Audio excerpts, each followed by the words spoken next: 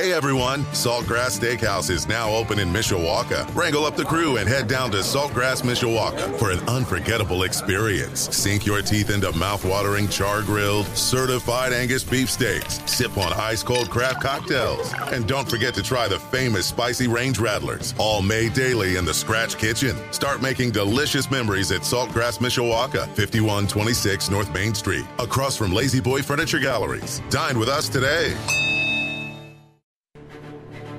Live from our WSBT radio studios in downtown South Bend. Let's go! Come on! Ah! Welcome to Budweiser's Weekday Sports Beat. Wow, don't blink. A lot of major intestinal fortitude going on here. On your home for Notre Dame football. Knocked down by Wooden. The game is over. The Irish is upset Florida State. Notre Dame is number one. And Notre Dame basketball. Number one ranked UCLA Bruins have been upset by the Irish of Notre Dame. Good! Arike Ogunbowale wins the national championship for Notre Dame. Plus Fighting Irish hockey. They score! Jake Evans scores! Notre Dame 3.7 seconds away from a spot in the national championship game. The NFL and Major League Baseball. Oh my gracious! How about that? Sports Radio 960 WSBT. WSBTradio.com. The free WSBT radio app. Big time onions! Now, here's your host, 7-time Associated Press Broadcasting Award winner, Darren Pritchett. Well, good afternoon, everyone. Welcome to Sports Beat on your home of the Irish, Sports Radio 960 WSBT on this Friday, October the 28th of 2022.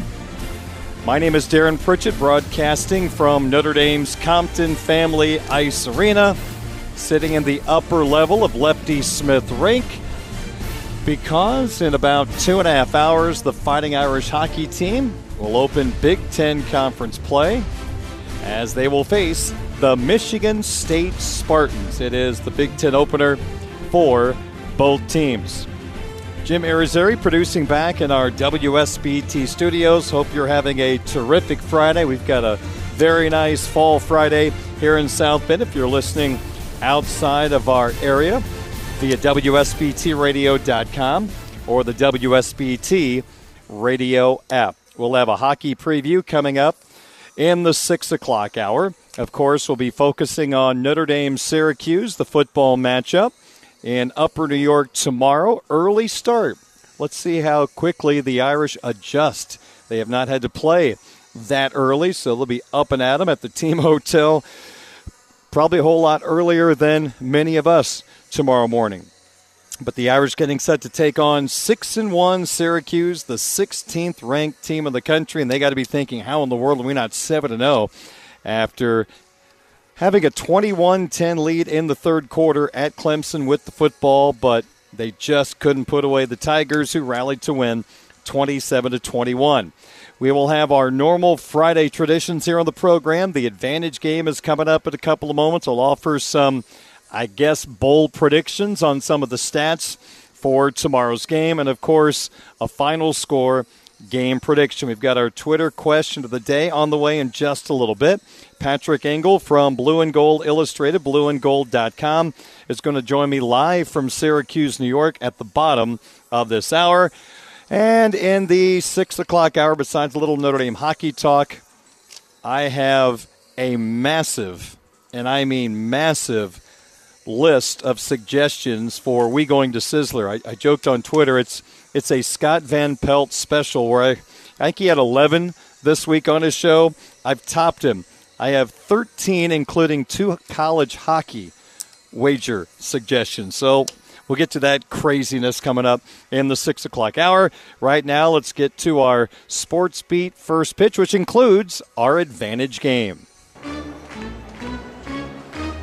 The first pitch and the first pitch of the night. And we are ready for the first pitch. Into the windup in his first offering. Just a bit outside. He tried the corner and missed. Well, after a couple of weeks where the Advantage game didn't have a whole lot of drama, although the Stanford game, I guess I should have had more drama in the Advantage game, thinking the Irish had most of the advantages, which they did, but it didn't show on the field, losing 16-14. And if you didn't hear, Stanford was down 14-6 at home against Arizona State last Saturday. They ended up kicking 5 field goals to win 15-14. So they've won 16-14 and 15-14 each of the last 2 weeks. All right, Advantage game today. We'll start when Syracuse runs the football. The Syracuse run offense, 179 yards per game. That's tied for 44th in the country. The Notre Dame run defense, kind of middle of the pack. 131 teams in the country. They're 61st at 139.4. Gave up more than that to UNLV last week somehow, some way. Syracuse has an outstanding two-headed running monster. And it all starts with their quarterback, Garrett Shrader, who is very effective running the football. He's actually became more of a complete quarterback this year, throwing the football a whole lot better. And then you've got their running back, Sean Tucker, who I guarantee you will have more than 5 carries against the Irish.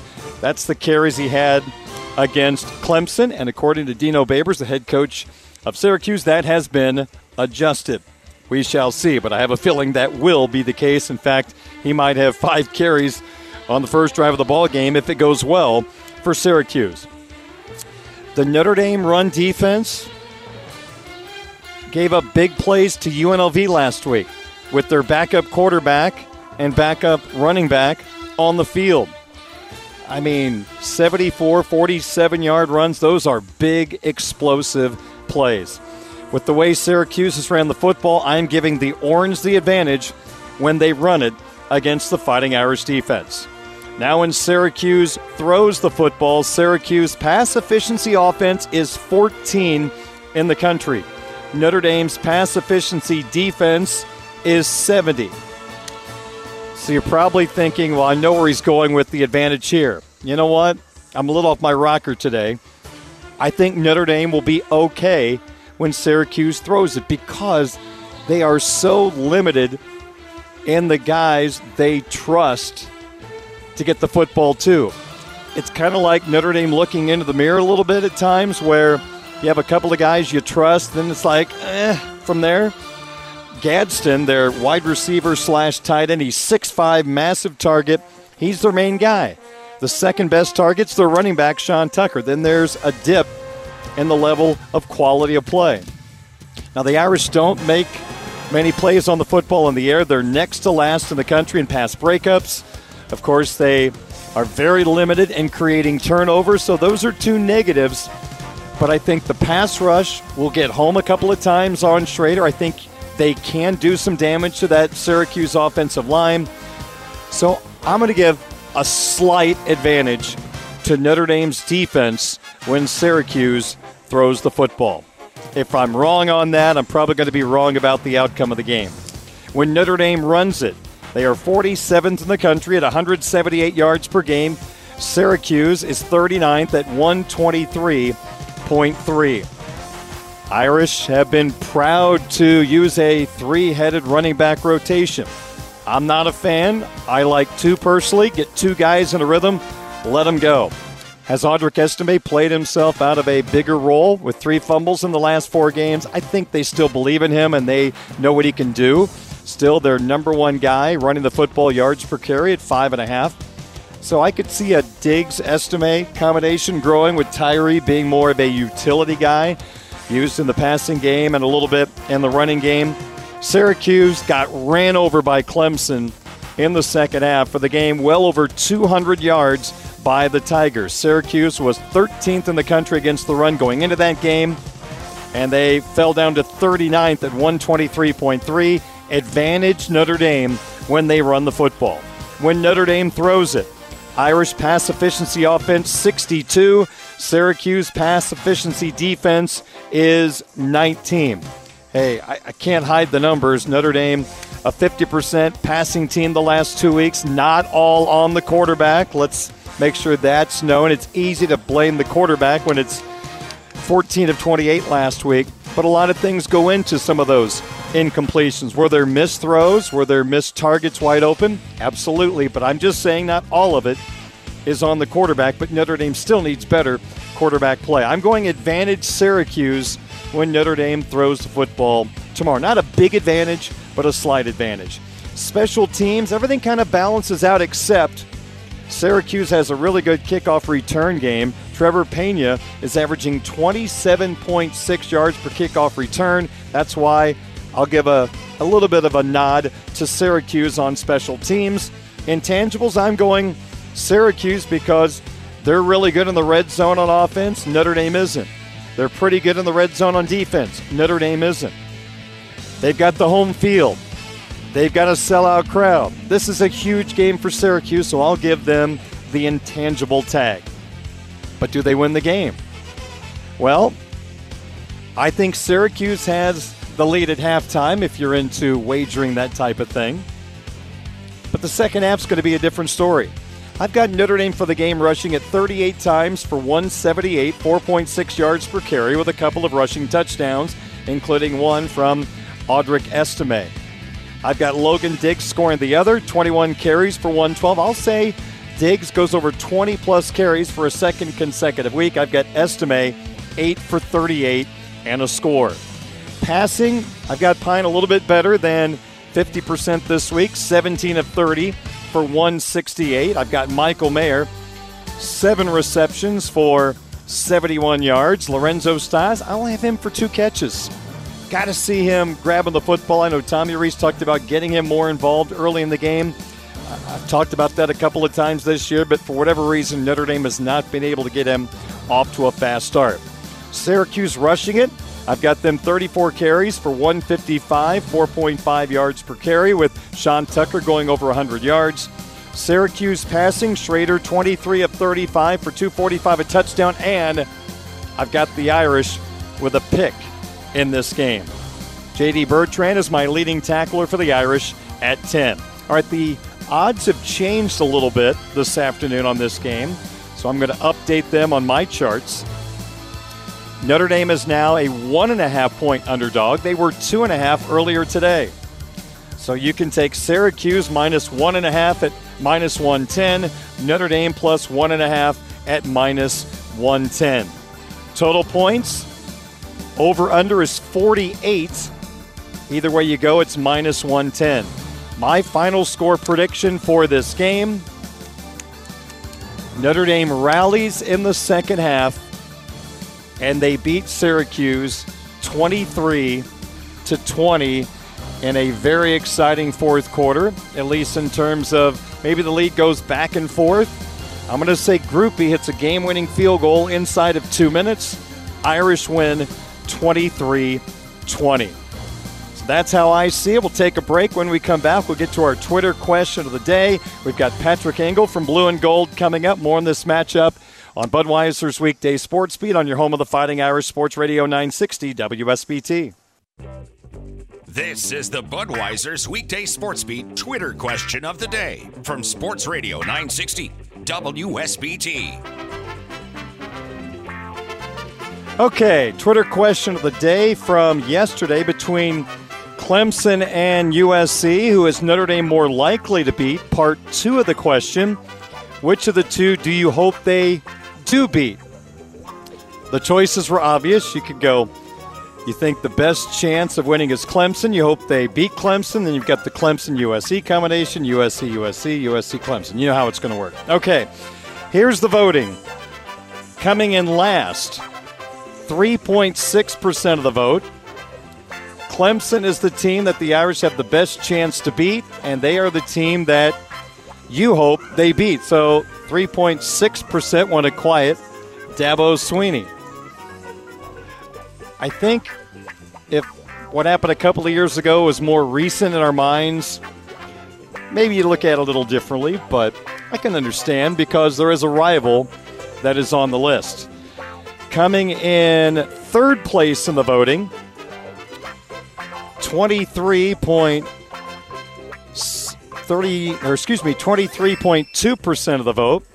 You believe that the Irish have a better chance to beat USC but you hope they beat Clemson. Now, I actually thought that would come in last, so that got a good amount of vote at 23.2%.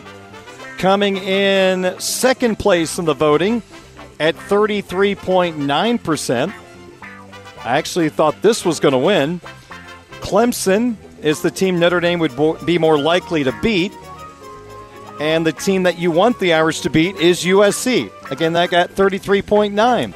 But winning slightly at 39.3% is the team that Notre Dame has the best chance to beat is USC. And the team that you hope they beat is USC. Well, I think Clemson's more gettable than USC. I don't think either team is invincible. I think there are flaws on both teams that give the Irish a chance, and of course there are flaws that the other team can take advantage of as well. But interesting vote. You feel like that Notre Dame has a better chance to beat USC than Clemson, even though USC's on the road, Clemson is at home. Not surprising, the team you hope they beat is USC.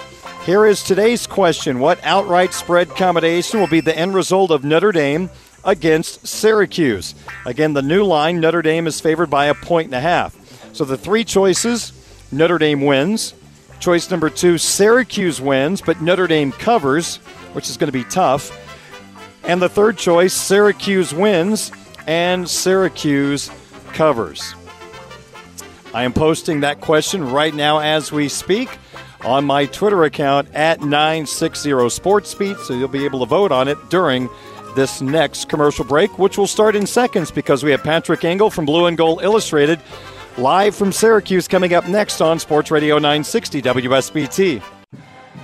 Sports Beat on Sports Radio 960 AM. WSBT continues with more Notre Dame football conversation featuring Blue and Gold Illustrated writer Patrick Engel. 5:32, Darren Pritchett from Notre Dame's Compton Family Ice Arena. We go to Upper New York, Syracuse University, where Patrick Engel will cover tomorrow's game for Blue and Gold Illustrated. Check out all his work, Tyler Horkin, Mike Singer, at blueandgold.com. The last time Patrick was on the road, he was in Las Vegas. And having just visited Syracuse for the first time earlier this summer, I can see the comparisons, Patrick, starting to grow between Syracuse and Las Vegas. I mean, I think they probably say up there what happens in Syracuse stays in Syracuse. But I'll say this. It might be the dullest stadium from the outside that I've ever seen, and I have no idea where people park for a game. So I can't wait to get that piece of information from you tomorrow because there's no parking around that campus. From what I gather, the walk from the lot they give us to park for or media parking passes it's a bit of a walk. So I think I'm in for that same thing to find out tomorrow where, not a whole lot of parking. But, I actually just drove by the stadium not too long ago. And, from the outside, it looks a little like the old Metrodome, which wasn't exactly the most aesthetically pleasing thing. But curious to kind of experience that tomorrow now that it's, I imagine something that's going to be sold out, and enthusiasm for Syracuse football is probably as high as it's been since that 2018 season. I'm sure, like being in Vegas, you'll be walking by casinos. Elton John will be probably performing between your parking spot and the stadium, so you'll be fully entertained just like in Las Vegas. Oh, of course. The bustling entertainment industry of Central New York. Well, I appreciate you joining me as you're on the road up in Syracuse. Just want to get a few of your thoughts on this ball game. First, I'll say this. I think Notre Dame's got a really good chance to win this game. Now, I'm on the side. I think Notre Dame sneaks it out. I know I'm in the minority. I think this is kind of a coin flip game, and I just wonder what that Clemson game did to the psyche of Syracuse because, Patrick, watching that game, they should have won the ball game. There was some questionable officiating that went against Syracuse. Now, they didn't play well enough anyway, but that didn't help their cause. But the way Clemson ran the football down Syracuse's throat, in particular in the second half, has kind of swayed me just a little bit toward the Fighting Irish. I'd just like to get your reflections on watching a little bit of that Syracuse-Clemson game and how that could be maybe a formula for the Notre Dame offense after watching what Clemson did. Yeah, I think that game is why I've been kind of more and more like not quite talking myself into the idea of Notre Dame winning this and predicting it. Like on our stat predictions this morning, I had Syracuse winning narrowly, but just more into the idea that like this feels like one Notre Dame really can or even should win. You just don't really know if they're actually going to, because we're not in the times anymore where these games against ACC teams or games they quote unquote should win are automatic anymore. And if that were the case, they'd be 5-1. Or if it were the case of Notre Dame having the winning because they had the better roster, they'd be 5-1. But here they are, they're not. But like you kind of outlined, I don't think the path to Notre Dame winning is particularly hard to draw up or particularly far-fetched to see. I mean, yeah, like you said, Clemson really ran the ball down Syracuse in the second half. They threw 4 passes in their last 4 drives. And, that's excluding the kneel down they did at the end. So a lot of just being able to run it, and that's how you came back.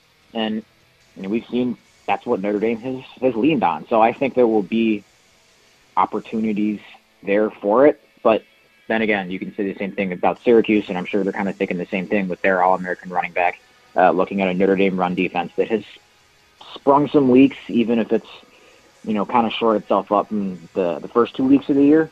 So they're just kind of pointing to, like you said, being one I think is pretty close either way.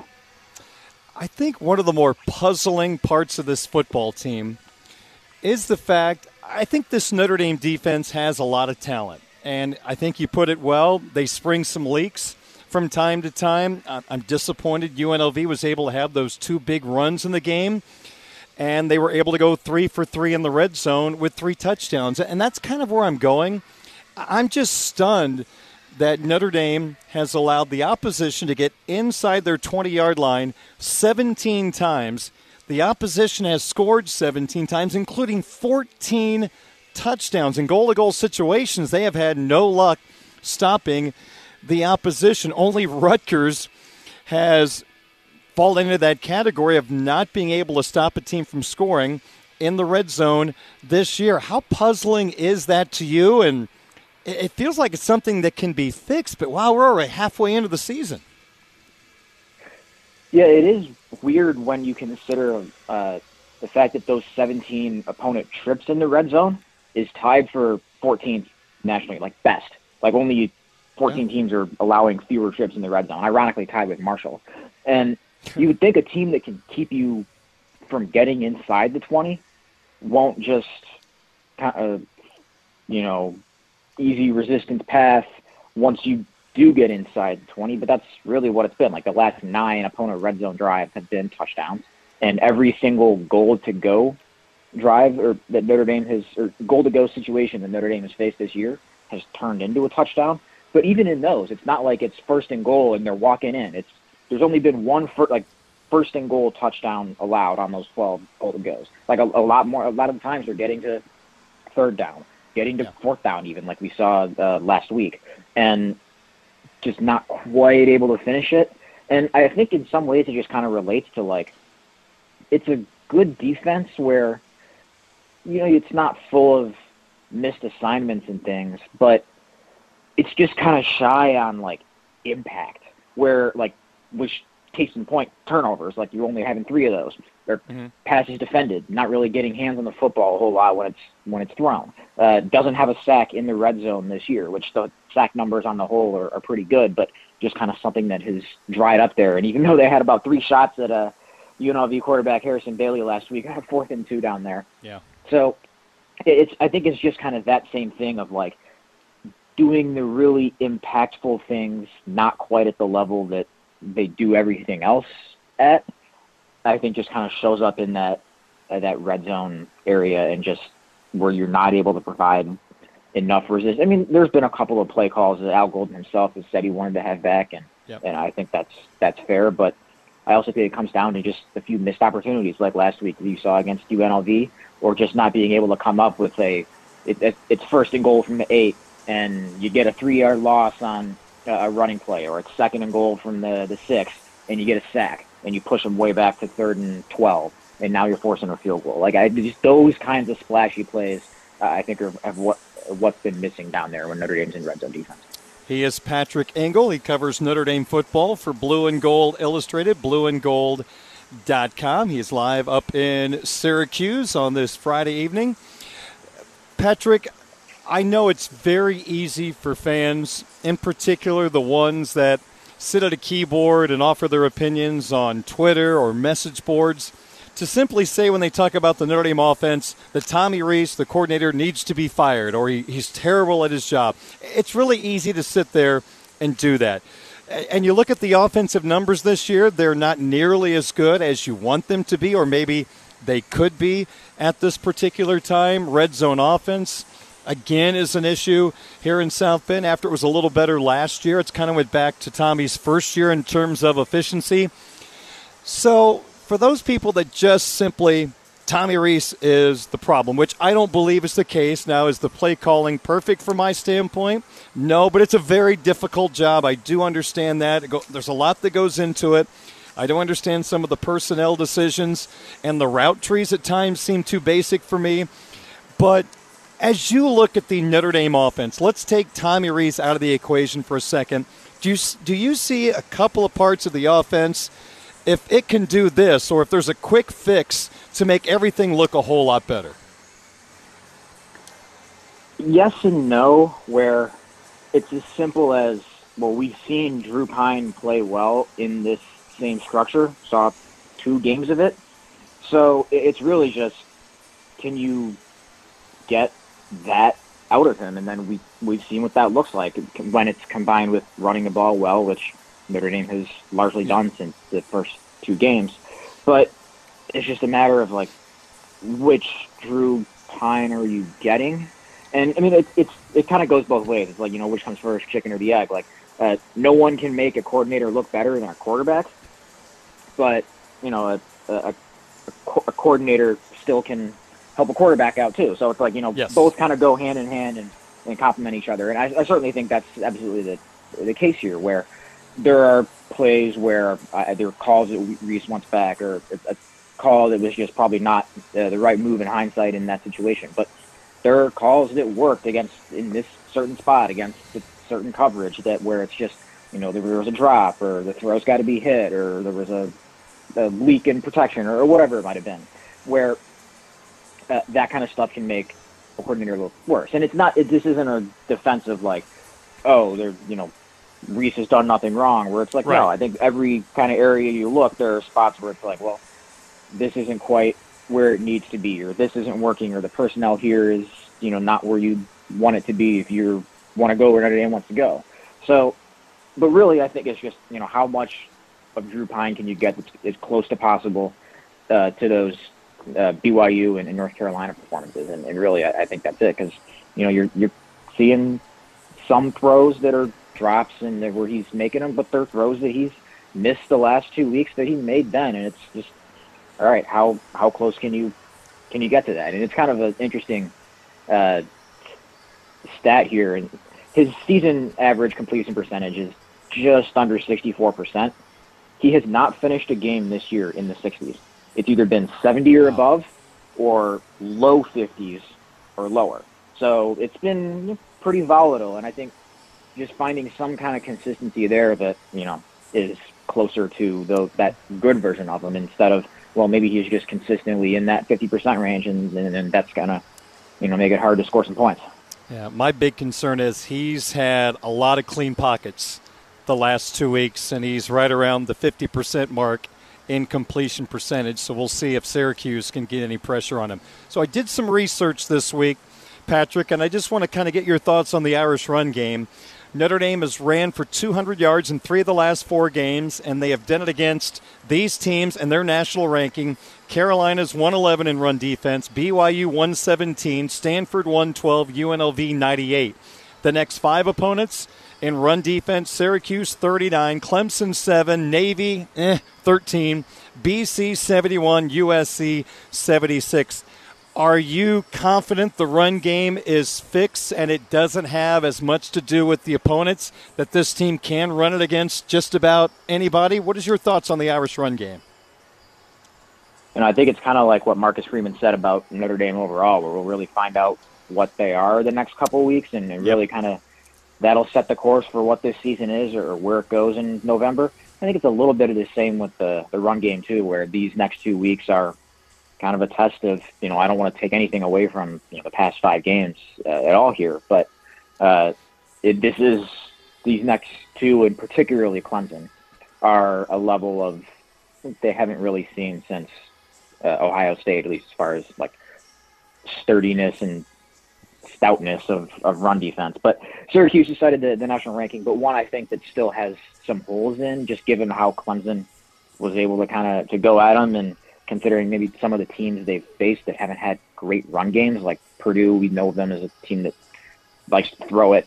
Wagner, an FCS team, which is going to be kind of overmatched in general. Virginia, just not really doing much of anything on offense overall. NC State, playing with a backup QB that was a pretty, average run game even when, he was in there. So I think they probably haven't seen a running game kind of rolling like Notre Dame's has the last 5 games until they played Clemson last week.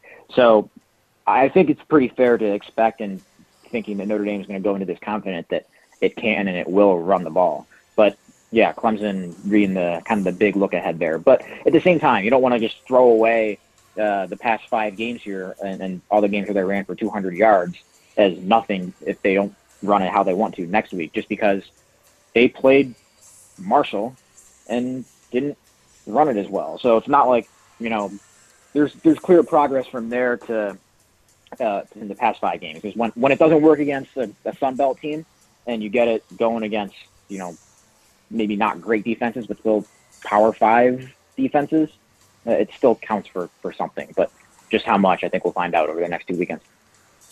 One final question for you, Patrick, and I don't want to steal too much from a story you put up today because I want people to check it out at blueandgold.com. But we all in the media spend time looking at statistics, national rankings. We can find out about anything you want offensively and defensively, but sometimes special teams numbers are hard to find. I mean, really how good a special team unit is. I think you did a deep dive today a little bit on special teams, and I'm not sure what the national ranking is. I haven't read the story yet, but it seems like Notre Dame, when you bunch their special teams together, it's an elite bunch. Absolutely. I mean, they're ranked 8th in the Primo Efficiency Index special teams ratings, and basically measuring just how much of a bonus or added, effectiveness of what your special teams are giving you over a game. And yeah, that's if you're in the top 10 there, you're obviously pretty good. And in the high of the Brian Polian era was at 28th, which I don't think anyone was kind of clamoring that Notre Dame special teams are bad under Brian Polian or anything. Like, it was pretty consistently reliable unit that didn't really commit any gaffes or anything like that. But I think maybe there was a little bit of a desire for just splashier impact plays, which, outside of Chris Tyree's kick return last year, you didn't get a whole lot of. But yeah, now, I mean, this year, Notre Dame's matched the Polian era total in block punts. Its opponent punting average is under 40 yards. It's John Sott, he's on pace to be the highest, just net punt average in a good while here. So just all around, I mean, you think of punt block being the big thing because it has been, and just those plays can swing a game as much as anything else. But really, when you look up and down at all the entire special teams areas, they've been pretty effective. I think you maybe still want to see a little bit more on kick return, where that was not exactly a strength and kind of hurt him against Ohio State, where it started twice. I believe it was inside the 15-yard line, definitely way inside the 20-yard line there. And then the one long punt return against BYU. But otherwise, just a really unit that feels like it's kind of become a weapon as opposed to it'll never lose you a game, but rarely is it going to really swing it in your favor by affecting the game. And now we've seen it with an offense that has not exactly been consistent or won't exactly show up in the top half of a lot of these national rankings. That's a big deal when you're giving those guys an extra few yards of field position, or average starting field position is really good, just because there's less margin for error, or you have just got to go less further to get points.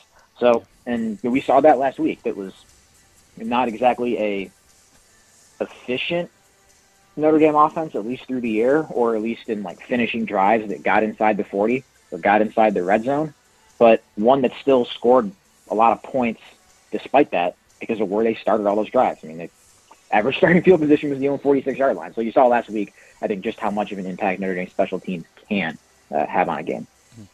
Patrick, over the next 24 hours, what should subscribers expect at blueandgold.com? Yeah, you can go there right now, and you'll find our usual Friday content, my usual Friday column, my colleague Tyler Horka's usual Friday mailbag. We've got our stack predictions up there, and then all throughout our afternoon and into evening, you'll find all of our post-game, my 5 thoughts, my column, Tyler's report card. You'll get our live show on YouTube with Mike Singer and Tim Hyde later in the afternoon there. Very good. He's Patrick Engel up in Syracuse, ready to cover the Irish and the Orange for Blue and Gold Illustrated. Of course, check out the work at blueandgold.com. Thank you for the visit, Patrick. Greatly appreciate it. Enjoy the ball game tomorrow and safe travels back to South Bend. Appreciate it, Darren. Thanks for having me. You bet. Thank you so much. He is Patrick Engel. He'll be in the press box at what used to be known as the Carrier Dome tomorrow, Notre Dame and Syracuse, a noon kick here on WSBT Radio. A replay of the Marcus Freeman Show at 6 a.m., Game day presented by Legacy Heating and Air with Tim Grau and Jim Irizarry. They've got their guest list ready to go for that 7 to 9 show. Tyler Horka and I with Game Day Sports Beat powered by Michelob Ultra from 9 to 11. Kickoff at noon. And then Jim and Reggie Brooks with the official Notre Dame football postgame show after the game right here on 960 AM WSBT. The My 5 is next, 5:51 at WSBT. One question, 5 answers. This is the My 5 Questions of the Day on Sports Radio 960 WSBT. I'm Darren Pritchett. Sports Beat continues, 5:56, as I broadcast from the Compton Family Ice Arena. We've got the Irish and the Spartans in the Big Ten Conference opener tonight, 7:35 on our sister station. That is Quality Rock 94.3.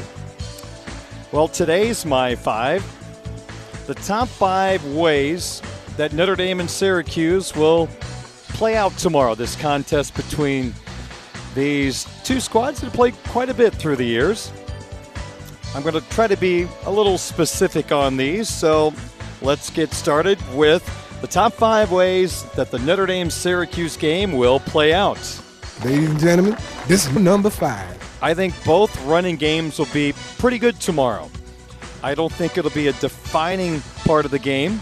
I think whichever team throws it a little bit better is going to probably win this ball game. I think both run games will be fine. I don't think they'll be going for 200 yards, but I think it'll be a solid day, over 4 yards a carry for both sides. 4. Well, I'm going to say Drew Pine goes back over 50% throwing the football tomorrow. My guest, Patrick Engel from Blue and Gold, a couple of moments ago referenced that Pine has either been in the 70s or the 50s throwing the football. He's not been in the 60s so far this year, so I'll say that will continue in tomorrow's game. I had him 17 for 30.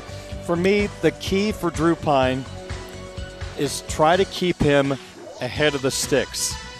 And when you have that 3rd down and 5, 3rd down and 7, how many of those can Pine convert into first downs by throwing the football? He knows he's got Michael Mayer.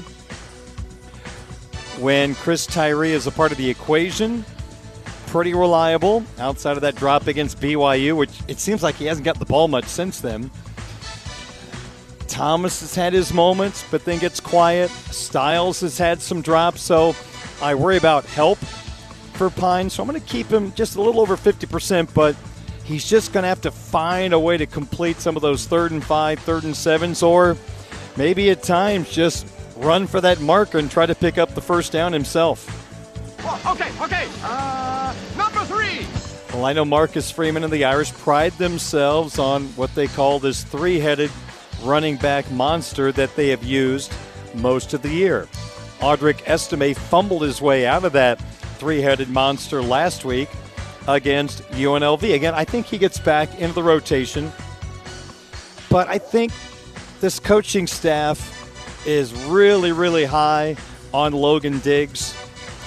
When Estime fumbled last week, they put Diggs in, and they gave it to him 28 times, which is not a number any of us thought would happen this year with this three-headed monster that the Irish love to showcase each and every week. So I'm going to say Diggs will go over 20 carries again in this ball game, and for a second straight game, he will go over 100 rushing yards. Number 2. Well, number 2 is I think the Irish defense will slightly outplay the Syracuse defense. I think this is going to be a really tight football game that comes down to the closing moments of this particular contest. I think the Irish defense will come up with a key turnover in this game. I think they're going to pick off Schrader in the second half, setting up a short field for the offense, which the offense obviously could use that type of boost. And I think Notre Dame will be able to be okay against Syracuse run. I think Syracuse defense got battered a little bit by Clemson last week with their ability to run it in the second half. I hope the Irish can stay disciplined and stick with that running game. And if it's going well, don't stop until they stop you. You don't have to throw the football if you don't want to. But I think this Notre Dame defense is going to be okay tomorrow. Just limit those explosive plays, and I think they will get out of Dodge with a victory. Number 1. And I'll go ahead and say it again. I've got the Irish winning a close contest. I think Groupie puts them ahead with a late field goal. I've got Notre Dame upsetting Syracuse 23-20. All right, that's the My 5 for today. Coming up in a couple of moments, a preview of Notre Dame hockey. A probably insane We go into Sizzler Sports Wagering segment coming up with 13 picks, including my first 2 ever college hockey selections, thanks to DraftKings Sportsbook, which offers you the opportunity to wager on college hockey games. If they let you wager on darts, why not college hockey, right? So we'll do that coming up in a little bit. But we've got a Sports Center update coming up from Sports Radio 960 WSBT.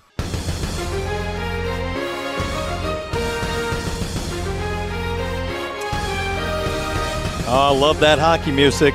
Welcome back to Budweiser's weekday sports beat on your home of the Fighting Irish, Sports Radio 960 WSBT. Darren Pritchett from the Compton Family Ice Arena, where we've got some college hockey tonight. Big Ten opener for Notre Dame and Michigan State. We play tonight at 7:35. Once again tomorrow at 6 o'clock. Both games on our sister station, Quality Rock 94.3 FM. Tonight's Sports Beat being brought to you by Budweiser, the king of beers, locally distributed by United Beverage Company of South Bend. Football fans, this Bud's for you. By Midland Engineering Company, beginning their second century of quality roofing experience. The Mishawaka Education Foundation, granting a better future. South Bend Orthopedics, team physicians for the University of Notre Dame since 1949. We're also brought to you by Tim Growl State Farm Insurance for surprisingly great rates that fit anyone's budget. Call Tim at 574-232-9981. By Legacy Heating and Air, a Cook family business. Barnaby's of Mishawaka and Granger, serving our community while serving Michiana's most favorite pizza since 1978. By the Food Bank of Northern Indiana. Hunger is a story we can end. Find out how at feedindiana.org. By Pet Refuge, urging you to adopt, don't shop, where new beginnings have happy endings. And by Four Winds Casinos. Your entertainment escape must be 21 years old. Please play responsibly. Sports wagering talk coming up in our next segment. Right now, a couple of thoughts on this Notre Dame hockey team ready to venture forward into Big Ten Conference play. The Fighting Irish are 3-2-1 on the season. Last weekend, a really solid 60-minute performance, shutting out number 17, Western Michigan, 2-0 here at the Compton. The Fighting Irish did a terrific job defensively, in that game, limiting the quality scoring chances by a really talented Bronco hockey team. And Ryan Bischel stopped all the shots that he faced, 30 of those in that matchup last Friday here at the Compton Family Ice Arena. Even though Notre Dame went 0 for 3 on the power play last Friday, they had 9 shots and the puck was zooming around. Quality chances, just didn't score.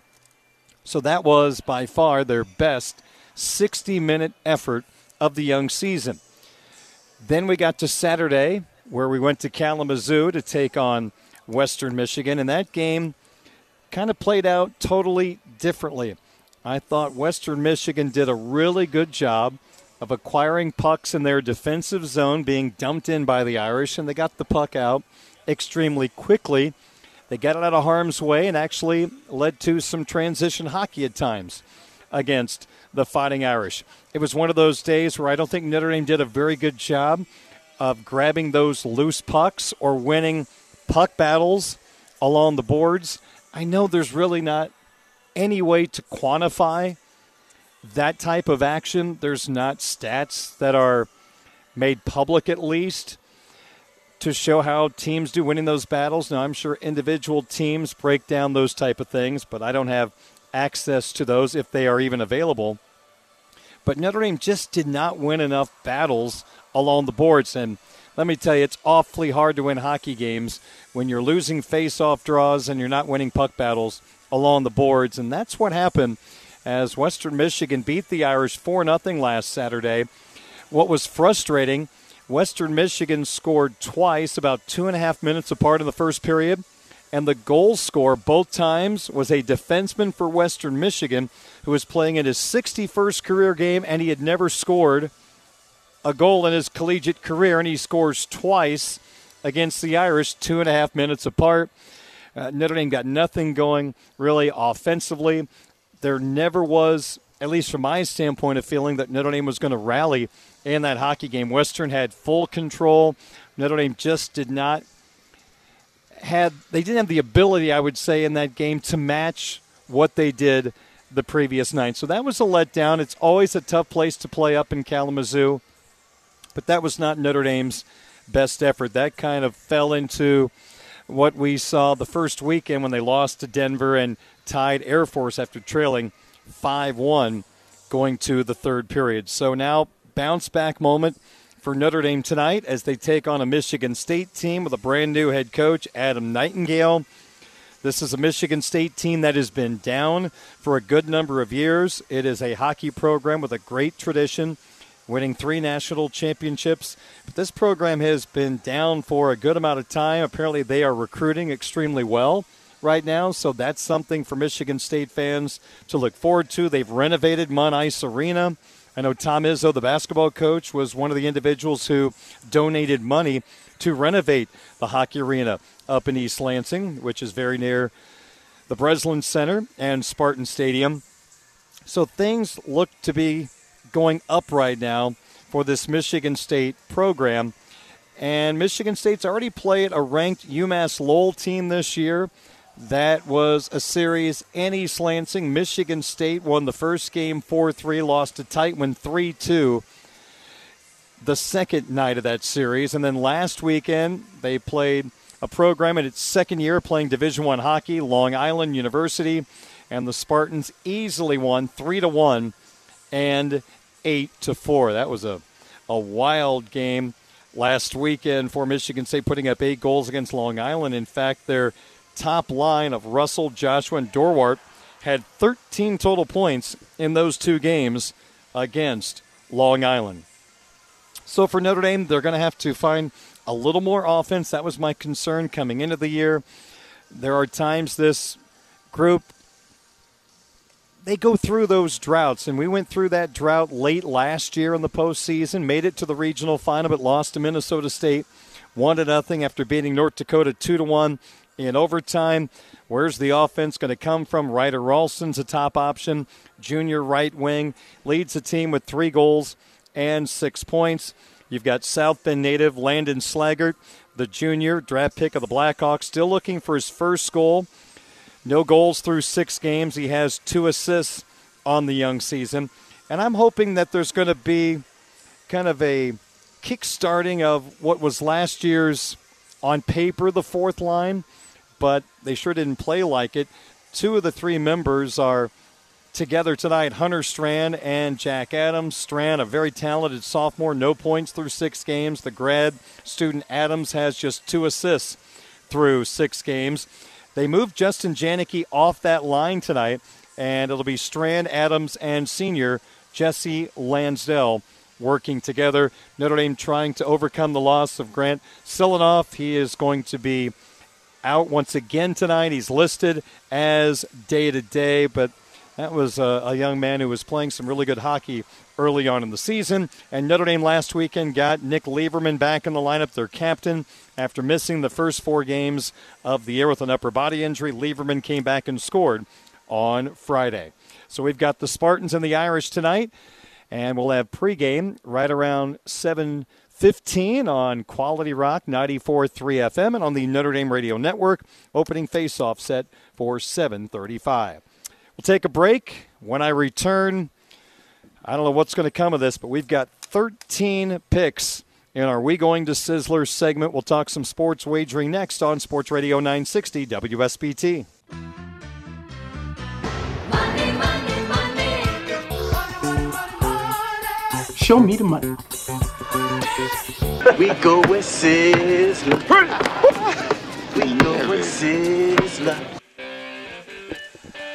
Darren Pritchett back at Notre Dame. Sports wagering time here on the program. Last night, another 2-2 night. The losing wagers, man, I went back and forth, and of course I picked the wrong side. Tampa Bay -1. I gave Tom Brady one more chance, and he failed me. And I went under 45.5 points, which was looking good until the closing seconds of the game when it went over 49. The 2 wins, I had the Hawks plus 1.5 at home against the Oilers. Edmonton won 6-5, but with the help of that 1.5, that was a winning wager.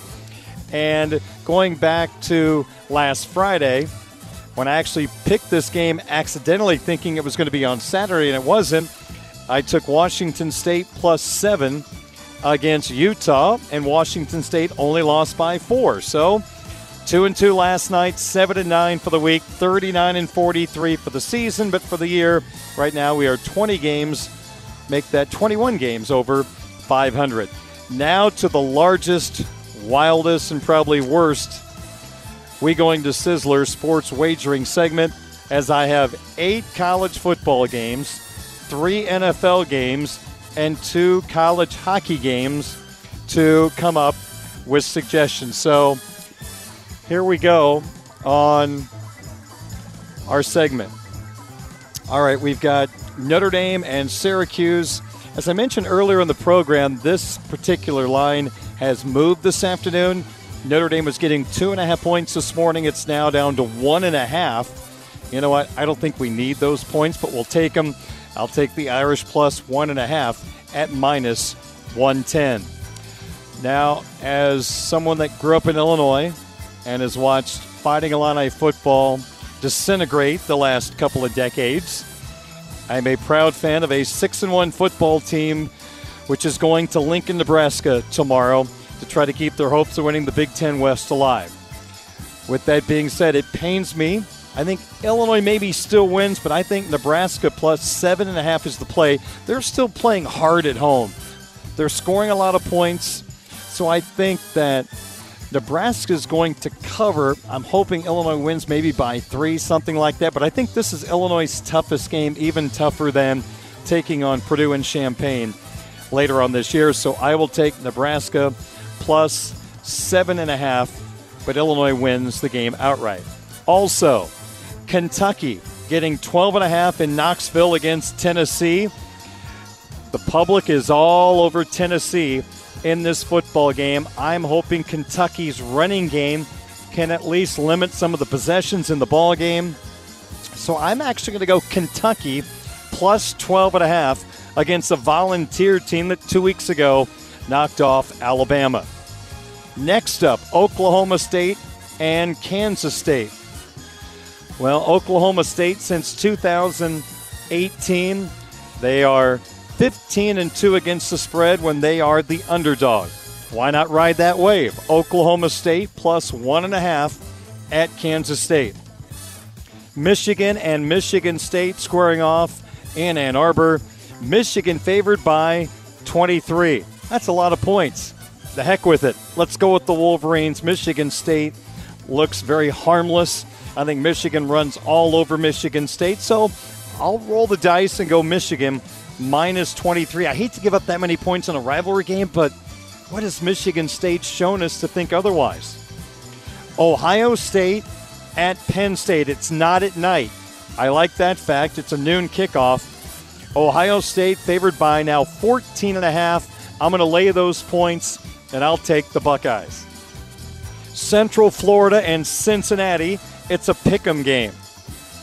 I'm going with the team that has a quarterback by the name of John Rise Plumlee and a kicker with a great name, Colton Boomer. Gotta go Central Florida. Gus Malzahn to beat Cincinnati at home in a pick'em game. And my final college football pick, A&M's a disaster. I guess Paul Feinbaum passed along the news today that Texas A&M's head coach, Jimbo Fisher, did not show up for his meeting with the TV broadcasters from the SEC network. Sometimes it is canceled and rescheduled. He just canceled it and didn't go. A&M has suspended some of their freshman players who got, quote-unquote, some help in choosing Texas A&M. A&M's a mess right now, and the game is in College Station, but I'm just going to go Ole Miss based on the fact A&M, they could do anything tomorrow, and laying an egg is probably high on the list. So I'll go Ole Miss minus 1.5 at Texas A&M.